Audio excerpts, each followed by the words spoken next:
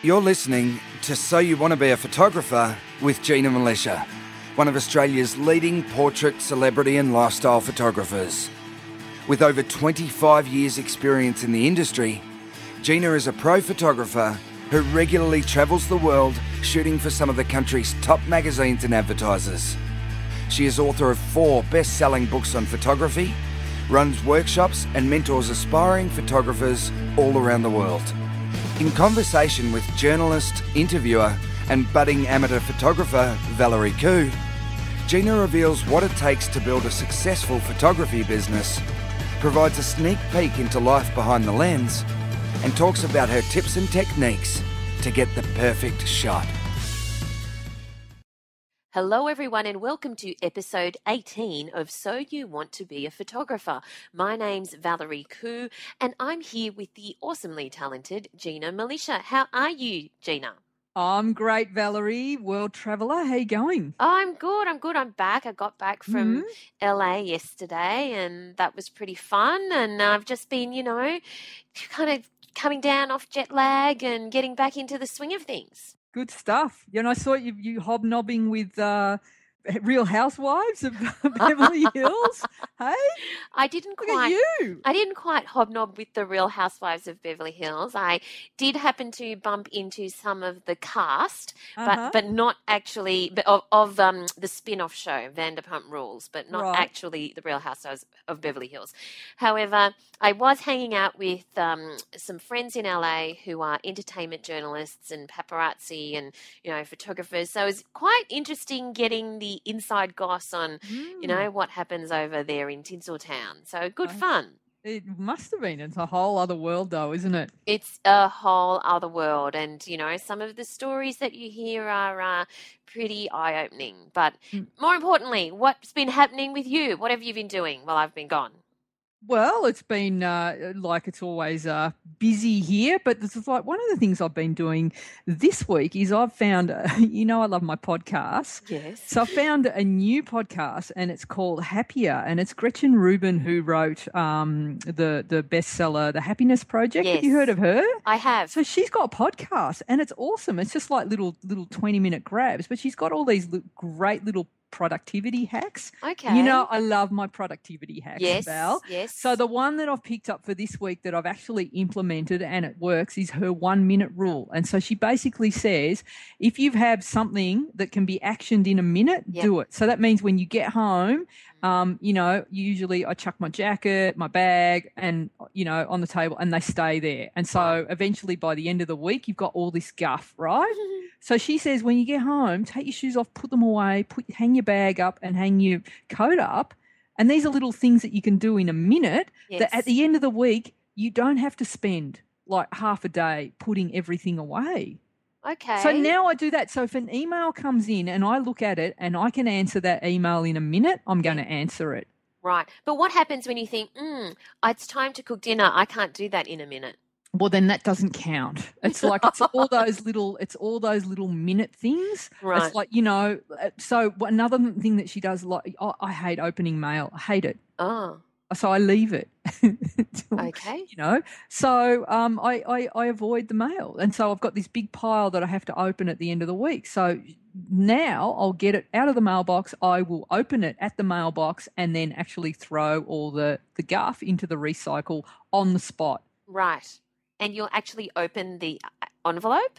Yes, I do it. I look at it and then put it in the pile that it's like, to deal with it. If you can deal with it in a minute, I will. And if it's something that needs to be filed away, I'll file it away. It really works. It's the best hack, the minute rule. The minute rule. All right. And it's made a difference in your life? Made a huge difference. Okay, cool. Gretchen Rubin. Yes. Happier is the podcast.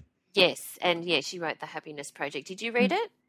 I have, yeah. I like her. I like her stuff. It's really good. Have you read it? I started it. Oh, you couldn't finish it. No. Tell me, how many books have you started in your life and not finished? Are you one of those, do you commit? I don't commit because life is too short. No. If something isn't working for me, I will abandon. I used to not be like that. I used to feel I had to push through, but, I've got other things to do.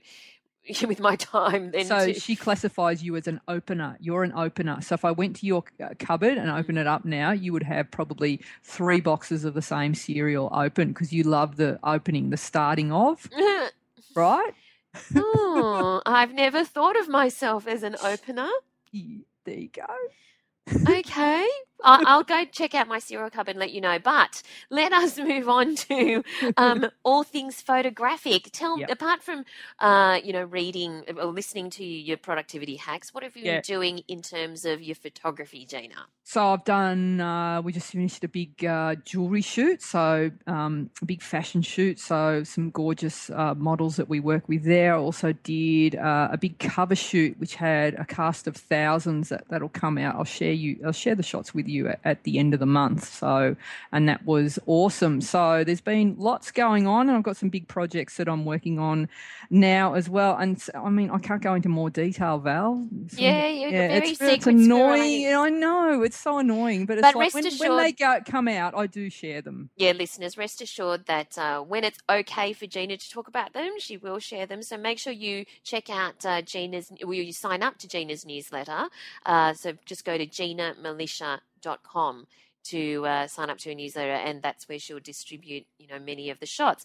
But I assume that the big cover shoot that you did was like a group shot. Is that right? It was a big group shot, yeah. So cast thousands, yes. Because I cannot, now that I have had the tips from you about how to shoot groups, and now that I've learned so much from you about shooting, bunches of people, I cannot look at a group shot the same way again. Really? I just can't. And the other day I was looking at a world famous musical that's currently in Sydney, and a leading media outlet did the group shot, and I just was, but that's wrong, they shouldn't have done that, oh my God, it's just terrible. So yeah, I'm now like this armchair critic when it comes to group shots, but that's all thanks to you. That's good and bad, I guess. Yeah. Now you're seeing, it's just like once you know something, you start noticing it, and it can be annoying, can't it? But thank you to all of the listeners who have sent through your questions and your comments and just your general feedback about the podcast. Really appreciate it. Also love all of the shots that we're seeing on hashtag Gina Challenge. Really awesome. So thank you for sending them. It's really just fun just going through the hashtag and seeing the different interpretations of the themes that we've got each week. But in particular, just wanted to highlight some listener questions that we've received. And this one is, before we get into the guts of this week's podcast, but this one is from Confounded in Cupertino. So sorry to hear you're confounded, but thanks for emailing us all the way from Cupertino. I was just down the road from you a few days ago.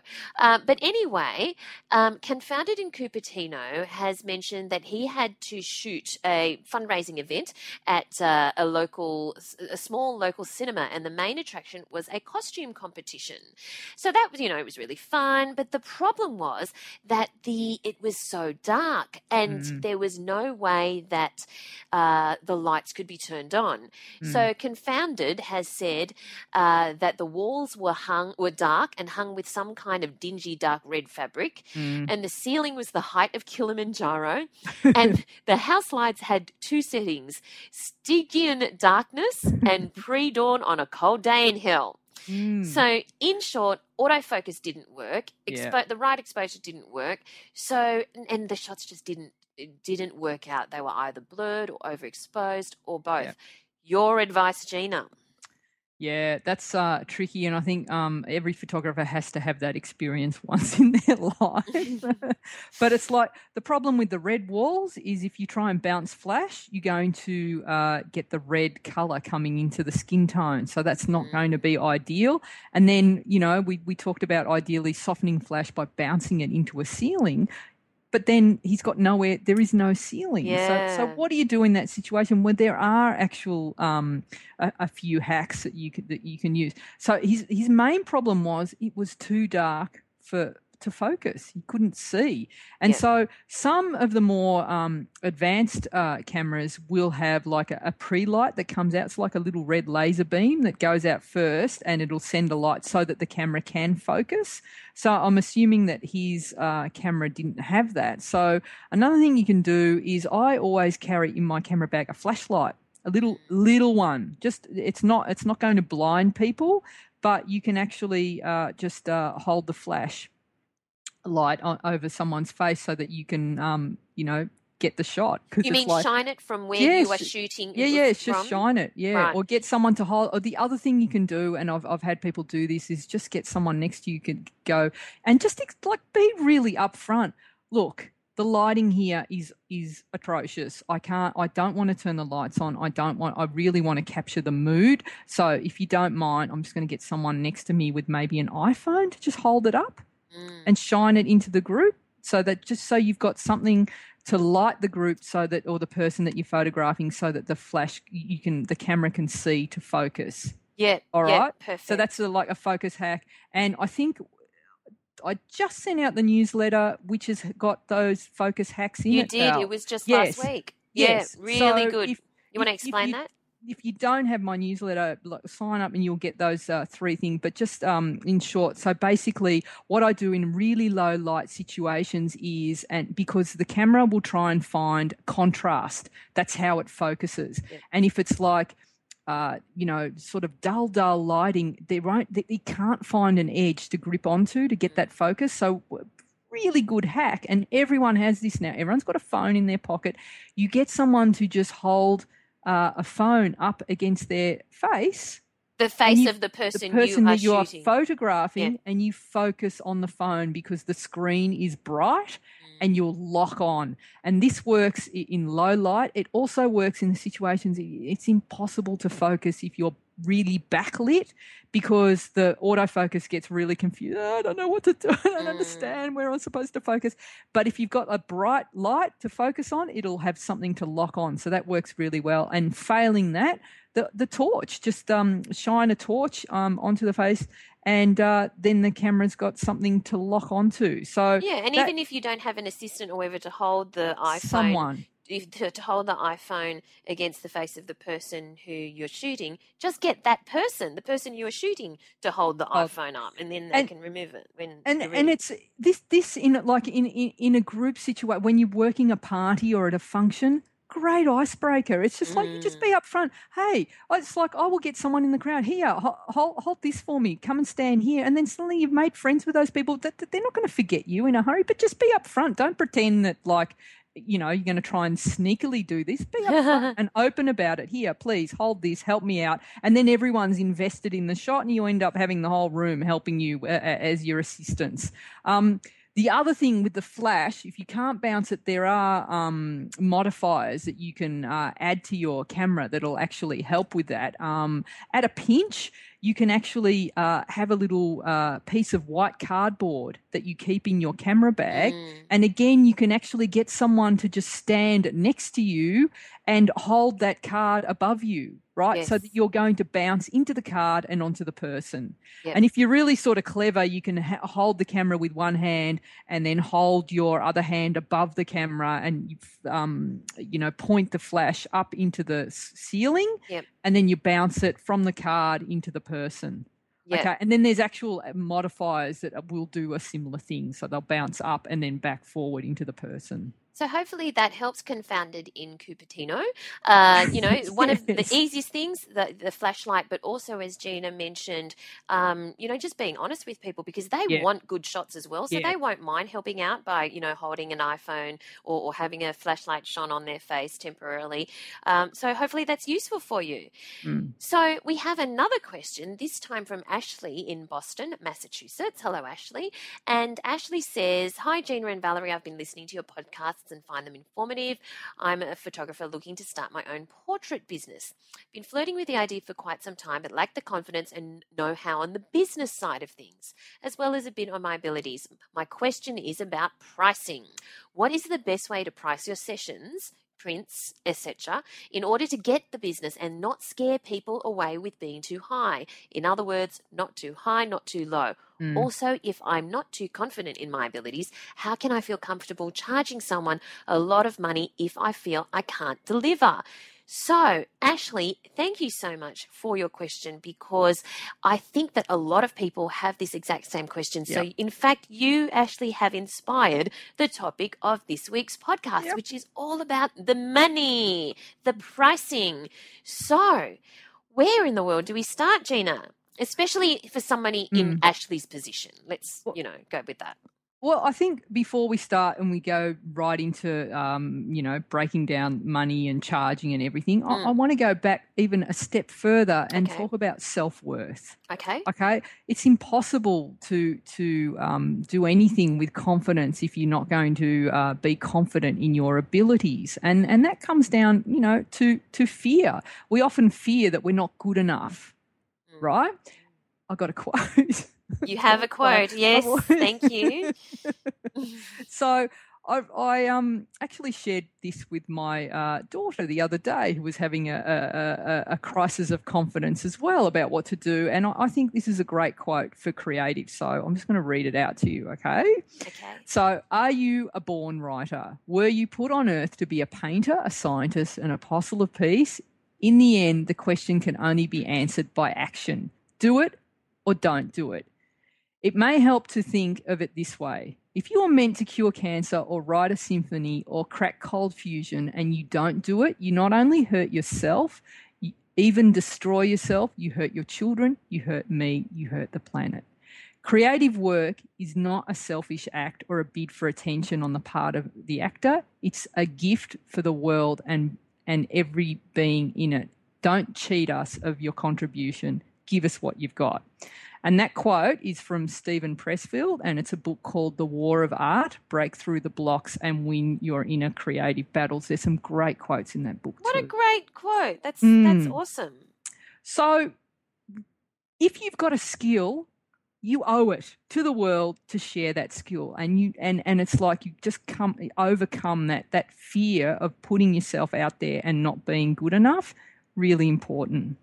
But I guess the question that and Ashley may not feel this, but some other people like Ashley may feel this, is that they may be wondering whether they have that skill in the first place. That's why they don't have the confidence.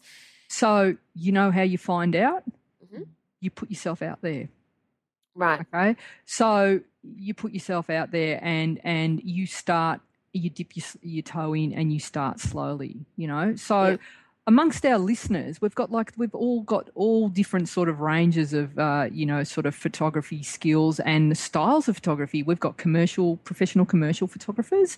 There's portrait and wedding photographers. There's part-time photographers. There's enthusiasts, food photographers, product photographers, all manner of photographers out there. Yes. So, and it's like, but basically, working out how to charge and what to charge, it's all the same, only maybe the numbers might be a bit bigger depending on what you're doing. So, but, there are steps and ways and things that you need to look at to actually know how to charge, what to charge, and when to charge. Mm-hmm.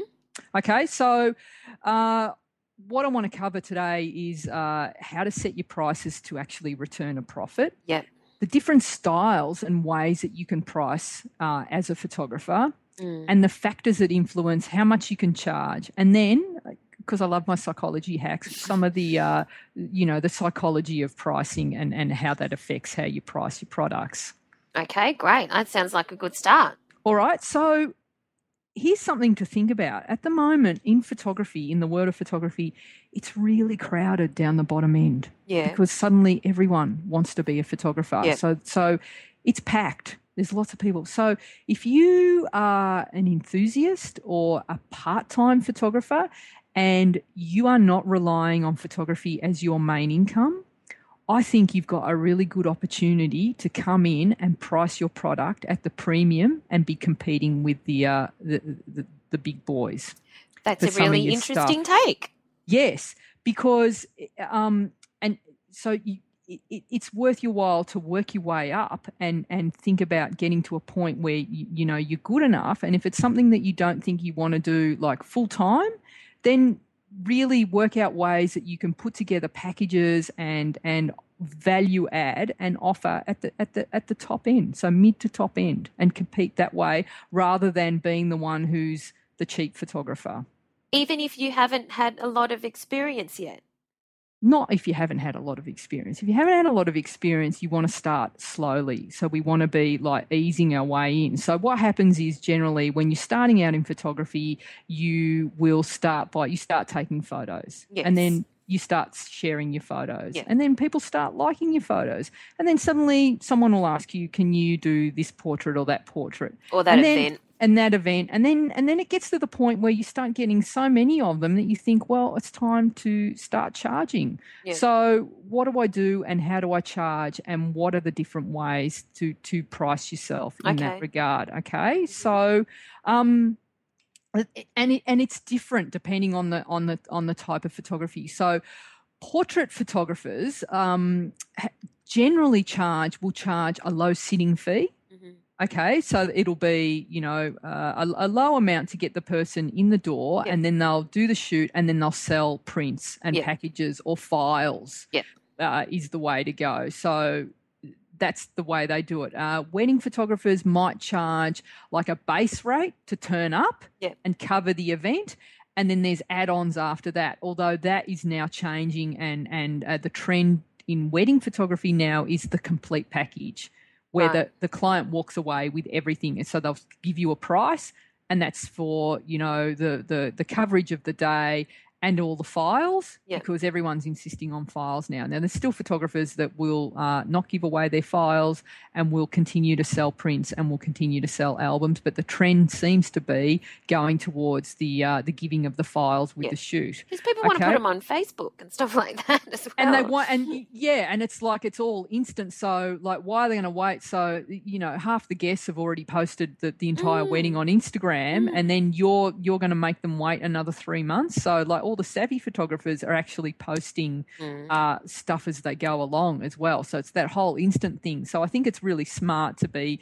thinking about whether you want to like just make sure that you're covered for the day that you're there, and you make sure you set a price and everything's included, and you're not having to hustle to get to sell more prints after the session. And some savvy photographers are making sure they become Facebook friends with their clients, their wedding clients, so that when they do share things on the day and tag the client shares that immediately, and people get to see that person who took the shots is a photographer.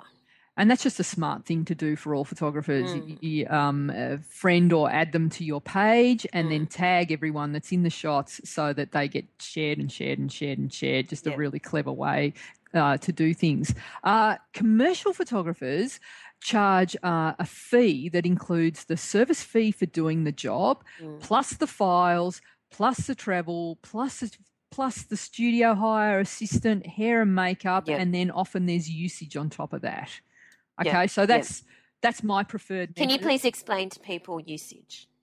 Usage, okay. So let's say I do a shoot for a production company for their latest TV show, okay, in Australia. So, they've got a show. I do all the promo shots, and they'll be distributed and sent out to publicise covers and things like that.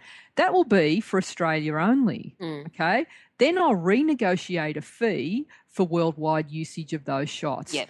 Right. So, and that's generally, another fee on top of that, so that then the rest of the world gets access to those shots. Yep. So that's how usage works. And that can be, you could be shooting shampoo commercials, and it'll be that, one usage for this, and then they might want to use it again for something else. And also sometimes with editorial, it'll be I'll shoot for a magazine, and then those shots will be bought by another magazine to use again in another country as well, or it might be a different magazine in the same country, but like my contract is that's one-off usage, and if anyone else uses it, it's another fee again. Great. Okay. Editorial is generally charged by assignment, so that'll be a set fee per half day or day that you get to do that job, and depending on the magazine that you're shooting with, there's often you can add on things like travel and other fees as well, but it's generally like one fee covers the entire shoot. And the magazine gets all the shots, and then the magazine gets all the files as well. Yeah. Product photographers tend to charge by the product. So, like if a client say wants 20 of their necklaces shot, rather than charging an hourly rate, because it's not a very clever way for it to be charging, because the client may get end up paying more in the end. So generally it's a unit cost. So it'll be, anywhere between, $10, $15 at the lower end to $150 at the high end to shoot a product, depending on what the product is. And just as an aside, there's a really good market opening up for pack photography again in the world. It went away for a long time. Okay, so pre-digital, pack photography was the shot of the carton of milk, the shot of the the bottle of orange juice or whatever that went into a catalogue. Just simple, not advertising, but just like, we just need to see what the product is, okay? And then digital came in, and there wasn't as big a need. But do you know what's happened? What? Everyone is now online. Yes. Every store is online. So suddenly everyone needs good quality photography to sell their products online. And what's now happened is people are realising that Joe Schmo or Jan in accounts with her great camera is not going to do as good a job as a professional who will make the images look amazing and sell more. So you give it to Jan in accounts, she can make the necklaces look all right, but then when a professional does them, they look fantastic. So I see that there is quite an opening at that end of the market now, and I've seen that a lot. And so there's a lot of people, and you can set up in a small area. You could work from just like, you just need a room, because it's just small photography. Just as an aside, something I've noticed. Okay. All right, art photographers will sell per print. Okay. So you mean photographers who are taking photos as a form of art? Yes. So basically they're just shooting, and then they'll put their work out there, and hopefully someone comes along and will buy the prints. But they're not getting paid for their time or anything. It's like none of the work is actually commissioned. Yes. It's based on a print sale. And there are some ones that are making an okay living doing that. Okay. Right. And then there's stock photography, and stock photographers get paid per use, per file. So and basically they travel around the world, or even just in their local area, and they provide stock photography. And we all know what stock photography is, Val. It might be photos of businessmen shaking hands, or people looking happy, jumping for joy, whatever. And again, there is a whole need for that area. And it can be lucrative, but it takes a long time to build up that area as well. So and also because you need so many types of shots in order to get a decent income from it. You need a lot. You need a lot. And the prices have actually dropped now, because it's you can buy stock photography for $1 a pop, I think. So, but there's more people buying. There's more online. But it's another form of income, I guess. It could be an aside for people if you've got those overshots that you don't need for the particular shoot. If you've got ownership of those, it might be worth just putting them in a stock library, and you never know, you might sell a few here or there. Okay, so there's obviously different types of photography, as we know, and each of them charge in different ways. So for people who are listening who may be in one or other of these categories, what's the next thing they need to think about in terms of, well, what do I charge? How do I determine this? Okay, so here's the thing. We'll go back to this this fear thing. So there's this whole myth that, if you're any good at what you do as an artist, there's the whole sensitivity that comes in, and it's difficult. People feel uncomfortable about like charging for their art. They don't feel right about it. It's not, but it's like, to quote you, Val, what do you say to me when I'm having a crisis? It's like the Valerie quote, yeah, get over it. Which is like, this is a really beautiful, sensitive way you have of handling things, Val. Okay. Just turn around and say, but this is something that's like, yeah, you got to get over. It's like, so often it might be that you got to sort of work out, where does this all, the fear and the insecurity come from? It's like, I know that my family, when I turn around and said, I'm going to be a photographer, they're quite disappointed. Right. Because it's like, they're going, you just went to, you just went and got yourself a degree. You're a qualified teacher. We want to brag about you being a teacher. And do you know, for like 10 years, they would say, yeah, my daughter is a photographer, but she's qualified as a teacher. Oh. They qualified it because they were a bit embarrassed by the fact that I was a photographer, because they saw that as like, a creative, the whole struggling artist, Right. And there's all sorts of examples through history. Paul Van Gogh, the Impressionist artist, he only ever sold one painting in his life, and that was to his brother, and he struggled, and then he dies, and he becomes like, his paintings are now sold for hundreds of millions. Right. And then we've got Annie Leibovitz, who's like brilliant, amazing photographer, but not so great at business. She nearly went bankrupt. That's right. She had to sell many of her photos to stay afloat. And she sold her home for $28 million in West Village, and it's beautiful. I put a link in the show notes because her house is so beautiful. But yeah, she was nearly bankrupt because she just made some poor business decisions. Yeah. So, it's really important to, if you're going to go into business as a photographer, then you got to think about the business side of photography, just so that you can make a living out of it and stay afloat and not get yourself into trouble, and wouldn't it be good if we all had that sort of that $200 million owing like Annie problem? It'd be great. Yes. Okay. Okay. What are you trying to say, that that you're not going to make money, or like Van Gogh and Annie Leibovitz? What's no. Your so point? like Annie, but like there is money to be made in photography. You just need to be careful that you don't get so hung up on the whole side of just the taking of the photos that you are pricing yourself too low to actually cover the cost of business. You need to, even though you're a creative artist and photographers are creative artists, if you want to make money from this, you need to treat it like a business as well. Exactly. It's not just about the creativity. It's not just about the art. It's combining both of them so that you can make money from it. Yes. Okay. Yes. Great. So what do we need to consider as a result of this?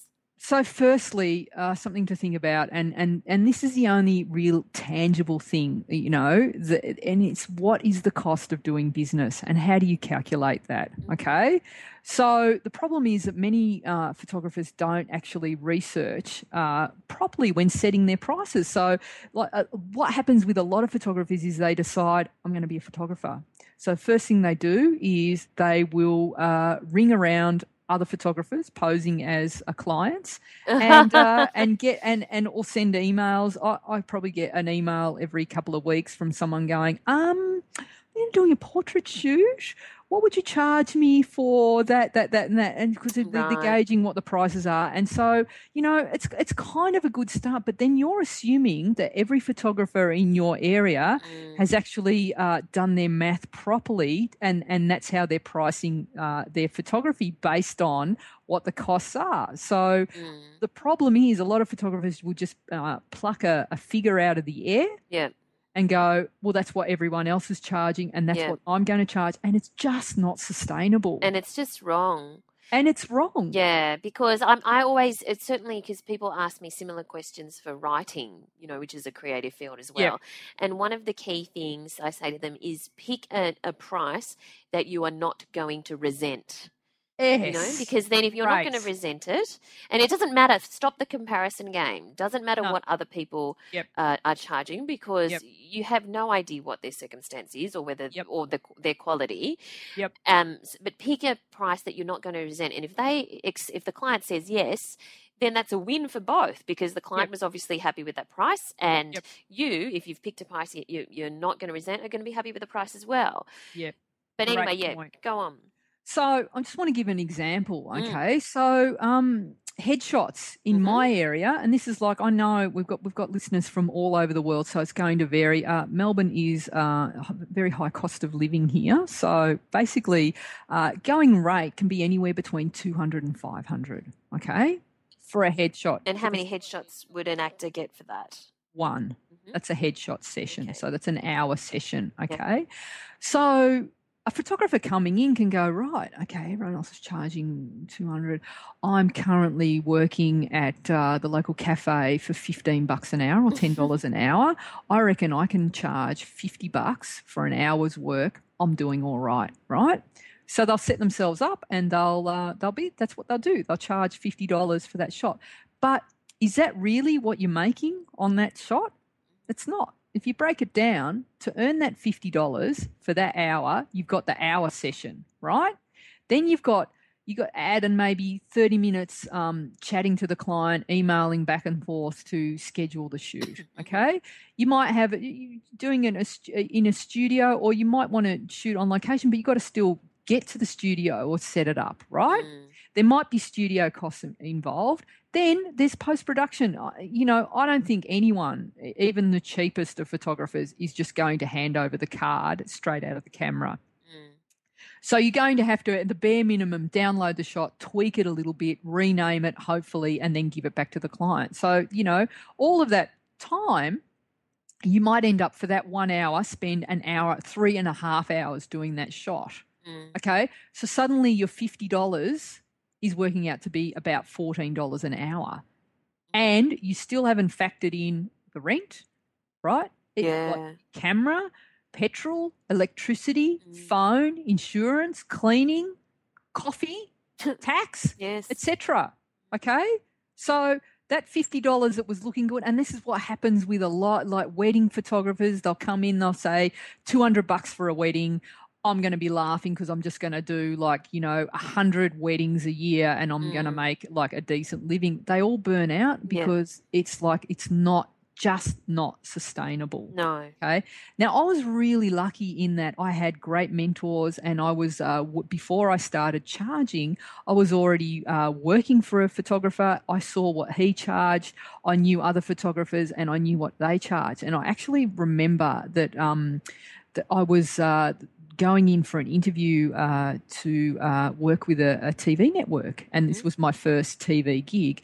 And when I was in the lift about to go into the interview, there was another photographer that stepped in the lift, and we got chatting, and he said,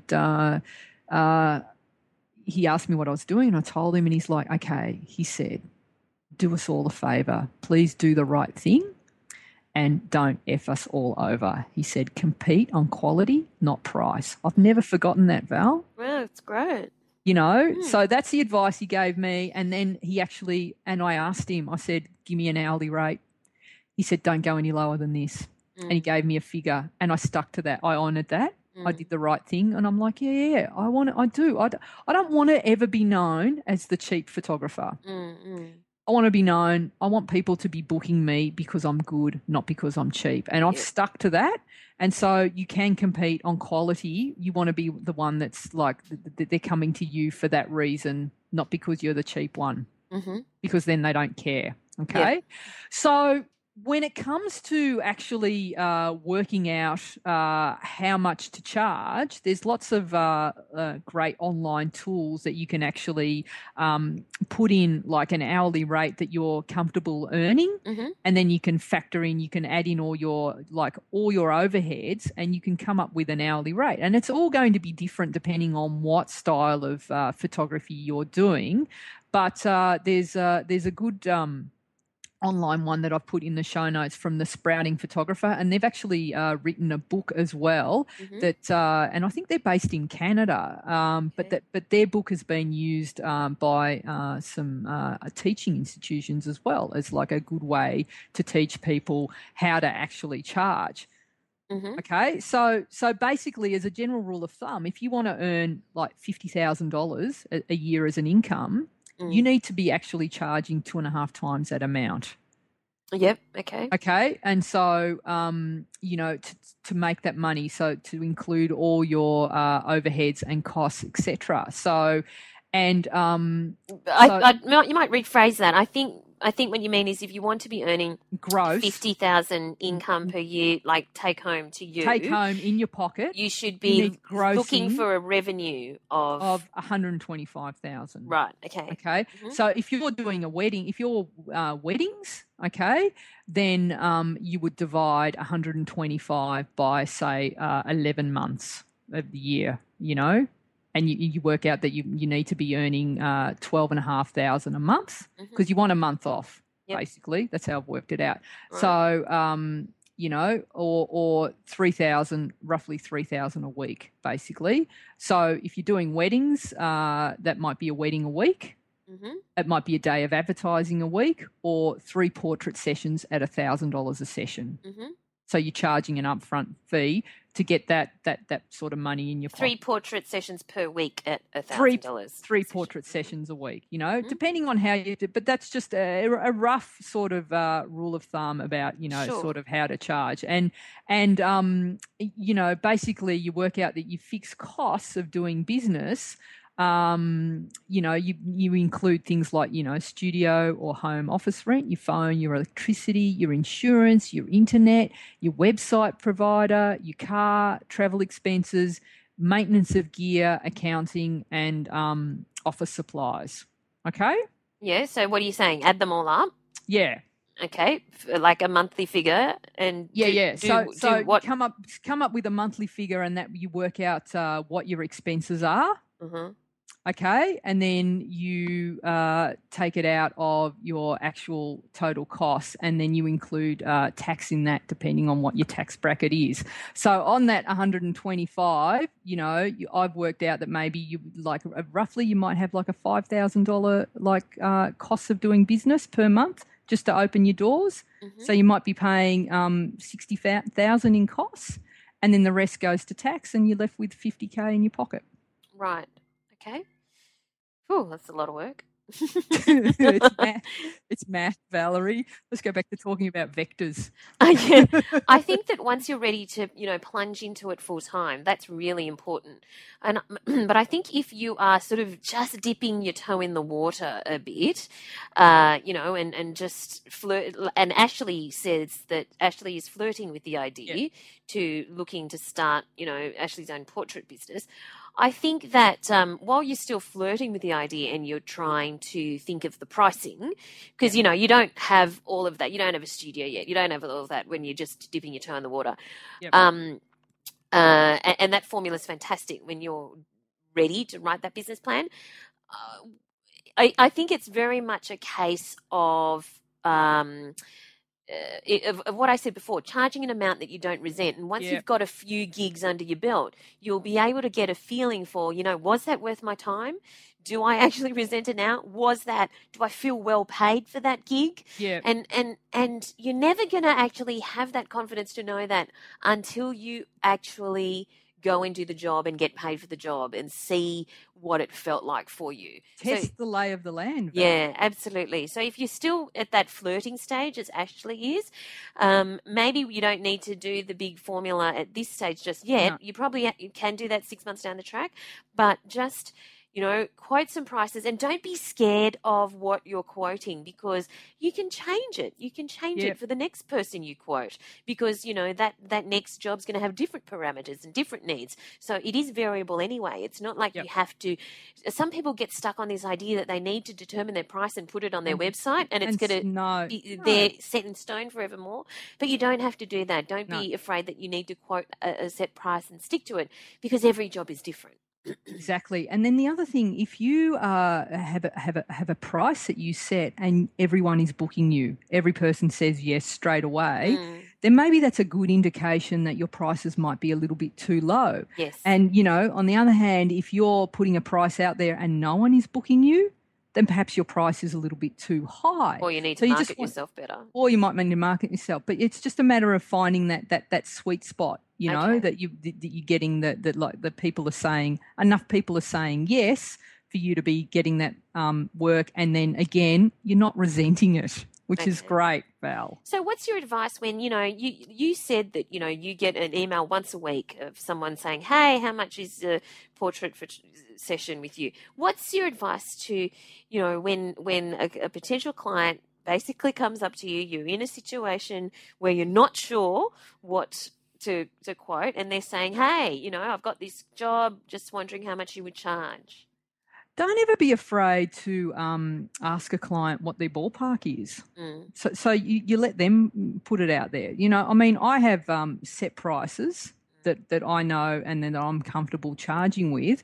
But, if you're starting out, I think it's quite okay to ask for a budget, and then you can counter offer based on that. You can say, if they're offering you a certain amount, then you can raise it from there. What's your advice when they say, look, when the client says, you know what, I've really got no idea. I'd really love for you to give me an idea. Well, you'll come up with a figure like you said that you're comfortable with in charging, basically, that you don't resent. And so it needs to basically be enough to cover, like all the hours that you're going to put into it. Basically the cost of getting you there and post-processing and everything, so that you come away at the end of it with something in your pocket. So my biggest piece of advice on that, because I'm quite big on this whole pricing and quoting thing, and especially for creatives that I advise, is that often you feel uncertain about to quote because you don't know enough about the job. So before you even quote, ask as many questions as you can. Where is it? So you can work out the travel time. How many people are involved? Is there an approval process? How many people will I be shooting? How many shots do you expect at the end? How many different locations? How many different types of looks do you want? What is the ultimate usage of it? Ask as many questions as possible, because that's the only way you're going to actually have a firm idea of what's involved, and then you can actually quote with confidence. Too often, you kind of put on the spot, and how much will this job be? And you feel forced to give a price when you don't actually know enough about the job. Well, whether it's low or high, you don't actually know enough about the job. And that's why you feel that level of anxiety as to whether or not you have done the right thing or quoted appropriately.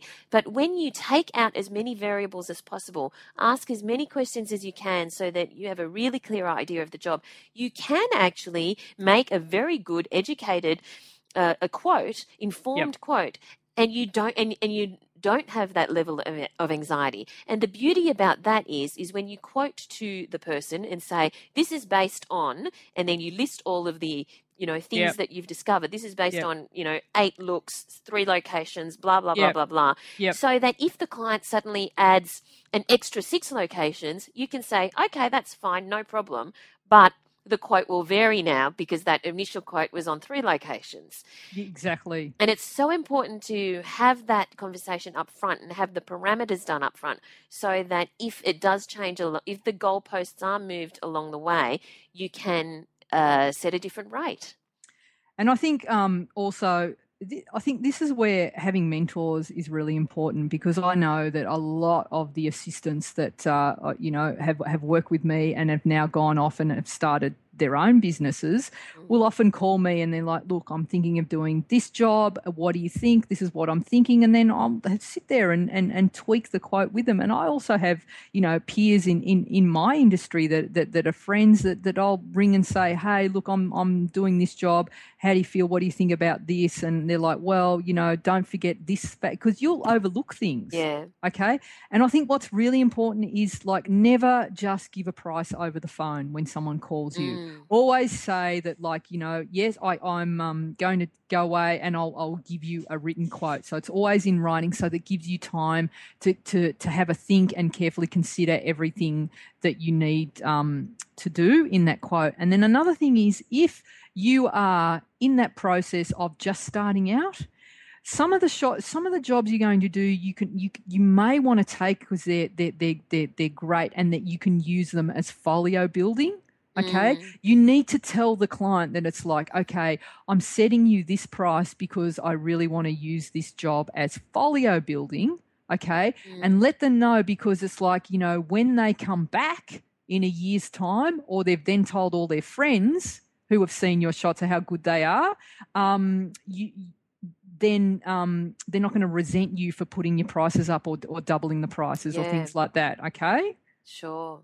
Okay, so there's things like, you know, also there's times that, like, being the cheap photographer can work if you can do it to scale. So if you're going to charge $50 for a headshot and you can work out that you can have sessions over a day where, you know, you can do like 20 or 30 in a day, then that works out well because you're doing it all in bulk. Yeah. Okay. So you might be shooting at a corporation and you might go through 100 corporate headshots in a day. Exactly. Yep. Exactly. Okay. Exactly. So what else you got, Gina, on pricing?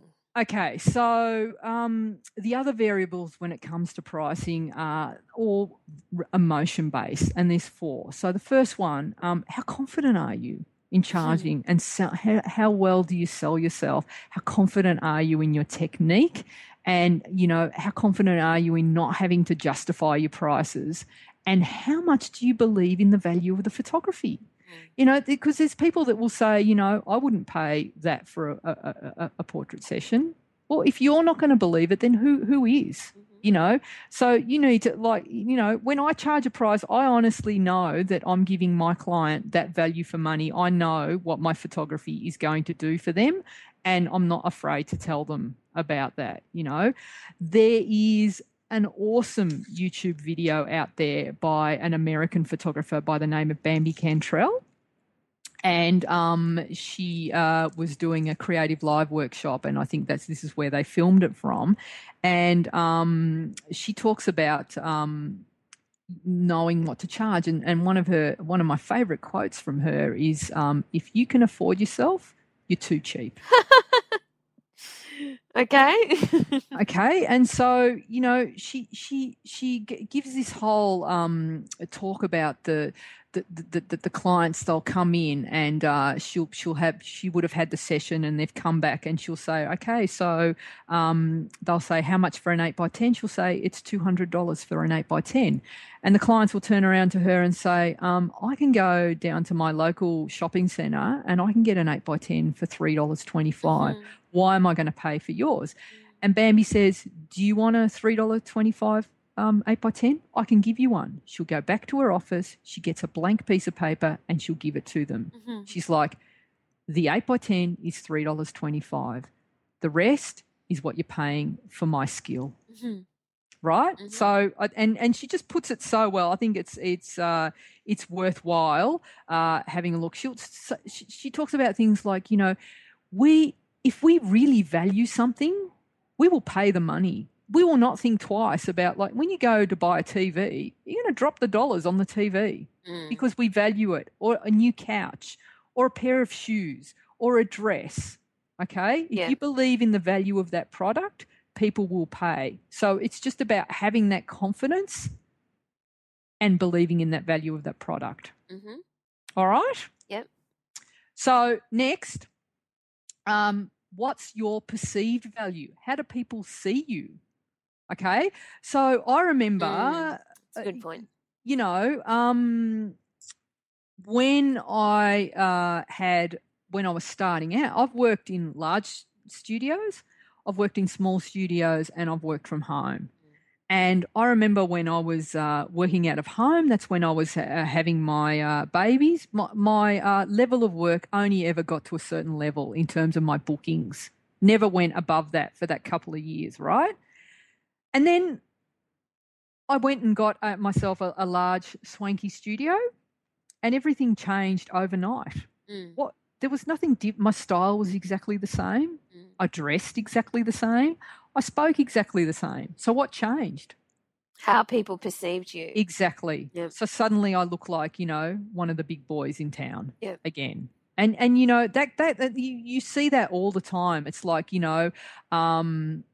when I go for like a hairdressing salon, I recently went to one and it was very swanky. I was overseas, there was the guy, the valet that got you out of the car, and then you sat there in the china. They served the coffee on china, and it was like really lovely, beautiful magazines. Everything was amazing, and I paid top price for that because look at the place, there was someone there that massaged your feet while you got your hair done. Oh, I've got to go there. I know. How good. Yeah, good. Right? Then you can go to the local one that's just just on the street, but still the medium one, which is still pretty good. But, not that level, and I'll pay a certain price for that. And then there's Jan, who works out of the caravan in her backyard. Who, when you go see her, she's got a fag hanging out her mouth, the dog's there, you can see the washing, how much are you going to pay Jan? Jan, who also works in accounts. Jan's multi-talented. Jan's very talented. And if you happen to be cutting hair out of a caravan, there's nothing wrong with that at all. There is nothing wrong with that, but there will be a price that people will put. And, I am not going to pay, unfortunately, it doesn't matter how good Jan is, I'm not going to pay the same price for Jan's haircuts as I am for the one where I get my foot massaged. What if she does your accounting as well? Well, I think about that, So perceived value is very important. How are you putting yourself out there? Yeah, okay. As a photographer. So impressions count. Make they sure, really do. If you want to be charging top dollar, you need to be, you need. Your prospective customers perceive you as somebody worth charging top dollar. And that you can do a lot with that, with your social media presence and how you present it, how you present your work. Are you just giving people files on a CD where you're not even naming them? Is it just a CD where you use chicken scrawl across the CD and it's just like handed in a brown paper bag? Or are you going to the next level where, everything's beautifully packaged and everything just always looks expensive? And to look expensive doesn't necessarily mean it has to be expensive. It just has to have that perceived value, right? Okay. So next, what the market will bear and what's the competition. Okay. So it's pointless coming in and going, okay, I'm going to come in and charge $2,000 for a headshot when the going rate is like $200 to $500. Because it's like you're just not going to it's very hard to be in there. So there will be like a certain level, like an expected level of what the photography is worth at that level. Now there's some people who have managed to blow that myth out of the water, and they'll come in, and there's a few exceptions. Like I think Annie is $300,000 a day, right, to get her. But that's how she got her $28 million house. That's how she got her $28 million house. But, there's only a few people that are doing that. So you need to consider that and what the going rates are. So within reason, Val, okay, you don't need to stick to that. But there is, so I think in mind, despite this fact that we said, don't play the comparison game. Yeah. The reality is, don't be unrealistic. Yeah. Especially if you're first starting out. Once you make a name for yourself and have a really strong brand yourself, you can be one of the outliers and charge more than the going rate. But if you're starting out, still charge a decent amount, absolutely, and one that you don't resent, but don't go crazy either. Yep. Finally, the quality of your work, okay? And this is everything. So it's the entire experience that you're offering the clients, how you direct, how you light, your post-production, everything, what quality are you bringing to the table? And I think, this is the way that I compete with other photographers, and this is how I value add, and this is how I've always managed to set myself in the market, because I want to be remembered as the one that, directed in a certain way and presented the work in a certain way, and the way I made my clients feel on the day. That's how I set myself apart from the others. And I think if you can compete on quality, I think you're doing really well. I think that's probably the best way to be trying to compete with other photographers. You just keep raising the bar every time you do a shoot, and you make sure that everything you do, you put 150% effort into everything you do and make it amazing. The whole experience. Great. All right? Absolutely. So basically the way I charge myself is I charge a day rate and all upfront costs and usage. So that's like, and so I use a sort of a commercial method of charging for my rates. Okay? So how's that? Good. I think that's good. I think one of the things that you mentioned to me previously was also just about the language. And whether you would refer to things as your investment is X, or your cost is X, right, or my creative fee is X, as opposed to my the fee for this session is X. Yep. So there really is like when you're pricing things and wording your pricing and your quotes, you can really make it a whole lot more attractive and upmarket by the way you word it. So you've said a couple. So using the word investment instead of cost or price or rates. Commissions begin at instead of prices or rates start at. Complimentary instead of saying free. Yeah. Creative fee instead of saying session fee. Capture the wedding instead of saying shoot the wedding. Yeah, nice. I like that. Capture the wedding. A collection instead of a package. A collection sounds upmarket. A package kind of sounds like, not as upmarket. The photographer in a wedding instead of the second shooter. The artist instead of the main shooter. Oh. Images or photographs instead of shots. Or pics. Yeah. Gift prints instead of 5x7s. The handcrafted album instead of the 1114 album. Okay. And first edition prints instead of proofs. Right. So just a little hack there into how you name things. Because it's all about that, and that all contributes to how people perceive you. And another thing that you've mentioned to me before is the kind of like the power of having 3 different pricing levels. Yeah. So it's a technique called anchoring. And so basically, I'm just going to give you like, if like it's a human condition, right? That we have a tendency to rely on the first piece of information offered, and it's called an anchor when we're making a decision. And so, once an anchor is set, you make your judgments on other things based on the first piece of information you've set. So if you want to sell a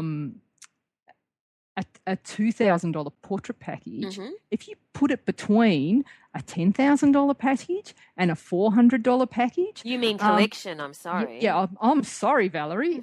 Yes, we are upmarket. If you want to sell a $2,000 portrait collection, right, you price it, when you're pricing, you'll put the $10,000 one above it, you put the $2,000 one in the middle, and a $400 one underneath. And so the brain will go, oh, hang on. So suddenly the $2,000 one compared to the $10,000 one starts to look really good value, right?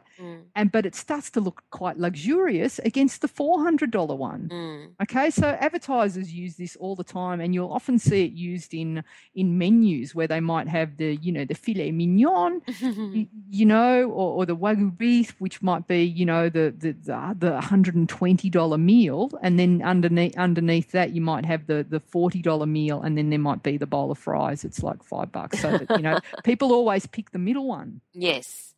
Okay, that's certainly useful if you're doing weddings or portrait sessions or those sorts of things. Yeah. Probably a little bit different if you're doing editorial, because you often don't have that. Don't have the opportunity to do that, Largely editorial rates are set, by the magazine even in a lot of situations. Yep. Great. All right. So that's a lot of really useful advice. I think that the languaging thing is really interesting. I think that when people are, just dipping their toe in the water, very much that whole choose an amount, just test it out, different amounts to know whether you're happy with the amount, to know whether you're going to resent the amount. And importantly, and I think that this is something that I coach many, many, many creatives to do because they don't do it, is they quote thinking that there's some kind of benchmark pricing. But in fact, ask the questions. Make sure when you get an inquiry, you as you say, don't answer straight away on the phone. Ask questions. Not only does the client feel heard, the prospective client, you get to find out a whole lot more about you're getting a brief essentially, and you are quoting without a level of uncertainty because you're finding them out as much as possible. I think that's one of the key steps that people actually forget to do when they're starting out because they feel that they need some kind of benchmark pricing, and that really doesn't work, in that situation. So, that's all really great advice, Gina. I particularly love the languaging stuff because I had never thought of it that way myself. Yeah. It all helps. So basically, and I really think the importance of finding some mentors as well. When that really really helps in the industry and to get your pricing right and just to feel more comfortable. To have that sounding board as well is a really big help, and it actually really fast tracks your development as a photographer in that pricing because there's someone there holding your hand so you don't feel like you're sort of out there because they've already done all that work for you. Yeah. So which leads us to, because this is a slightly unusual topic and usually our hashtag Gina Challenge has been related to the topic.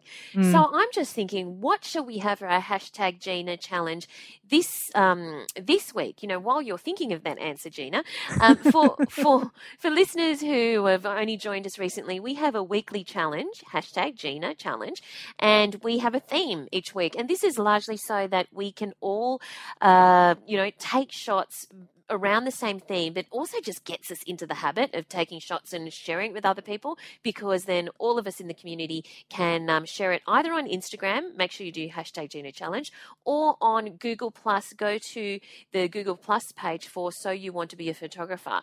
So what do you think, Gina, should our theme be this week for I reckon it Gina should be Challenge? luxury. Okay.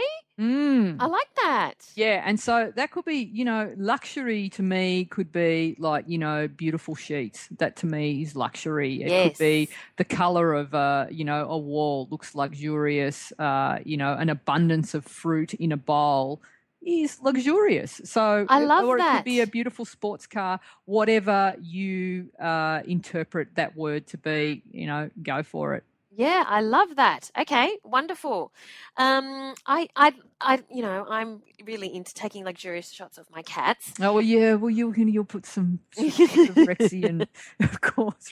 And I can't remember if I filled everyone in.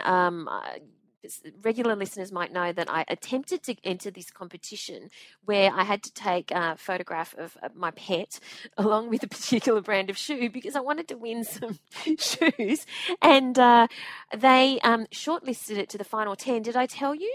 I'm not sure if I mentioned this in the podcast. Did you win? No, I didn't. Are you shortlisted? I did not win, and I was very disappointed at that. So not only did I not win, this is the I think there's a conspiracy theory here. Not only did I not win, I didn't get shortlisted. Now, it got shortlisted, but listen to this, because I took a photo of my cat, Rex, and out of the 10 shortlisted, there were 9 dogs and 1 snake. That's racist. Racism against cats. It's terrible. Is there a body that we can appeal to or something, or do we need to have like a march on the street or something? Yeah, I know. Rex, what can we do? Yeah, Rex is not happy, but anyway, because of course it's not my photography. It must be because of this discrimination. Nothing to do with your photography, Val. I'm sure you would have been in the top 5 easily. But there's discrimination against cats, clearly. Unless, I read it wrong and it was just meant to be, for dogs. But no, not really, because there's 9 dogs and 1 snake. I mean, really. Anyway, on that note, thank you to everybody who's listening. Please do keep your comments and questions coming in. We'd love to answer them. Email them to news@ginamilitia.com. Also, please do make sure you check out Gina's awesome newsletter. Sign up at ginamilitia.com. Remember, this week's hashtag Gina Challenge is luxury. Can't wait to see those. Where do we find you on social media, Gina? I'm at Gina Militia on Instagram, at Gina Militia on Twitter, Gina Militia Photography on Facebook, where we have a Google Plus page. So you want to be a photographer. That's going really well. Lots of discussions in there. Great group of people. Yeah, come fantastic. and join us and join the discussion. Yeah. What else am I on? Basically, you're Gina Militia everywhere. On everything. Okay. I'm at Valerie Khoo. Thank you so much for listening. We can't wait to chat to you next week. Thanks, guys. Thanks for listening to So You Want to Be a Photographer. For more information, free resources, and Gina's regular newsletter on everything you need to know to become a successful photographer, visit ginamilitia.com.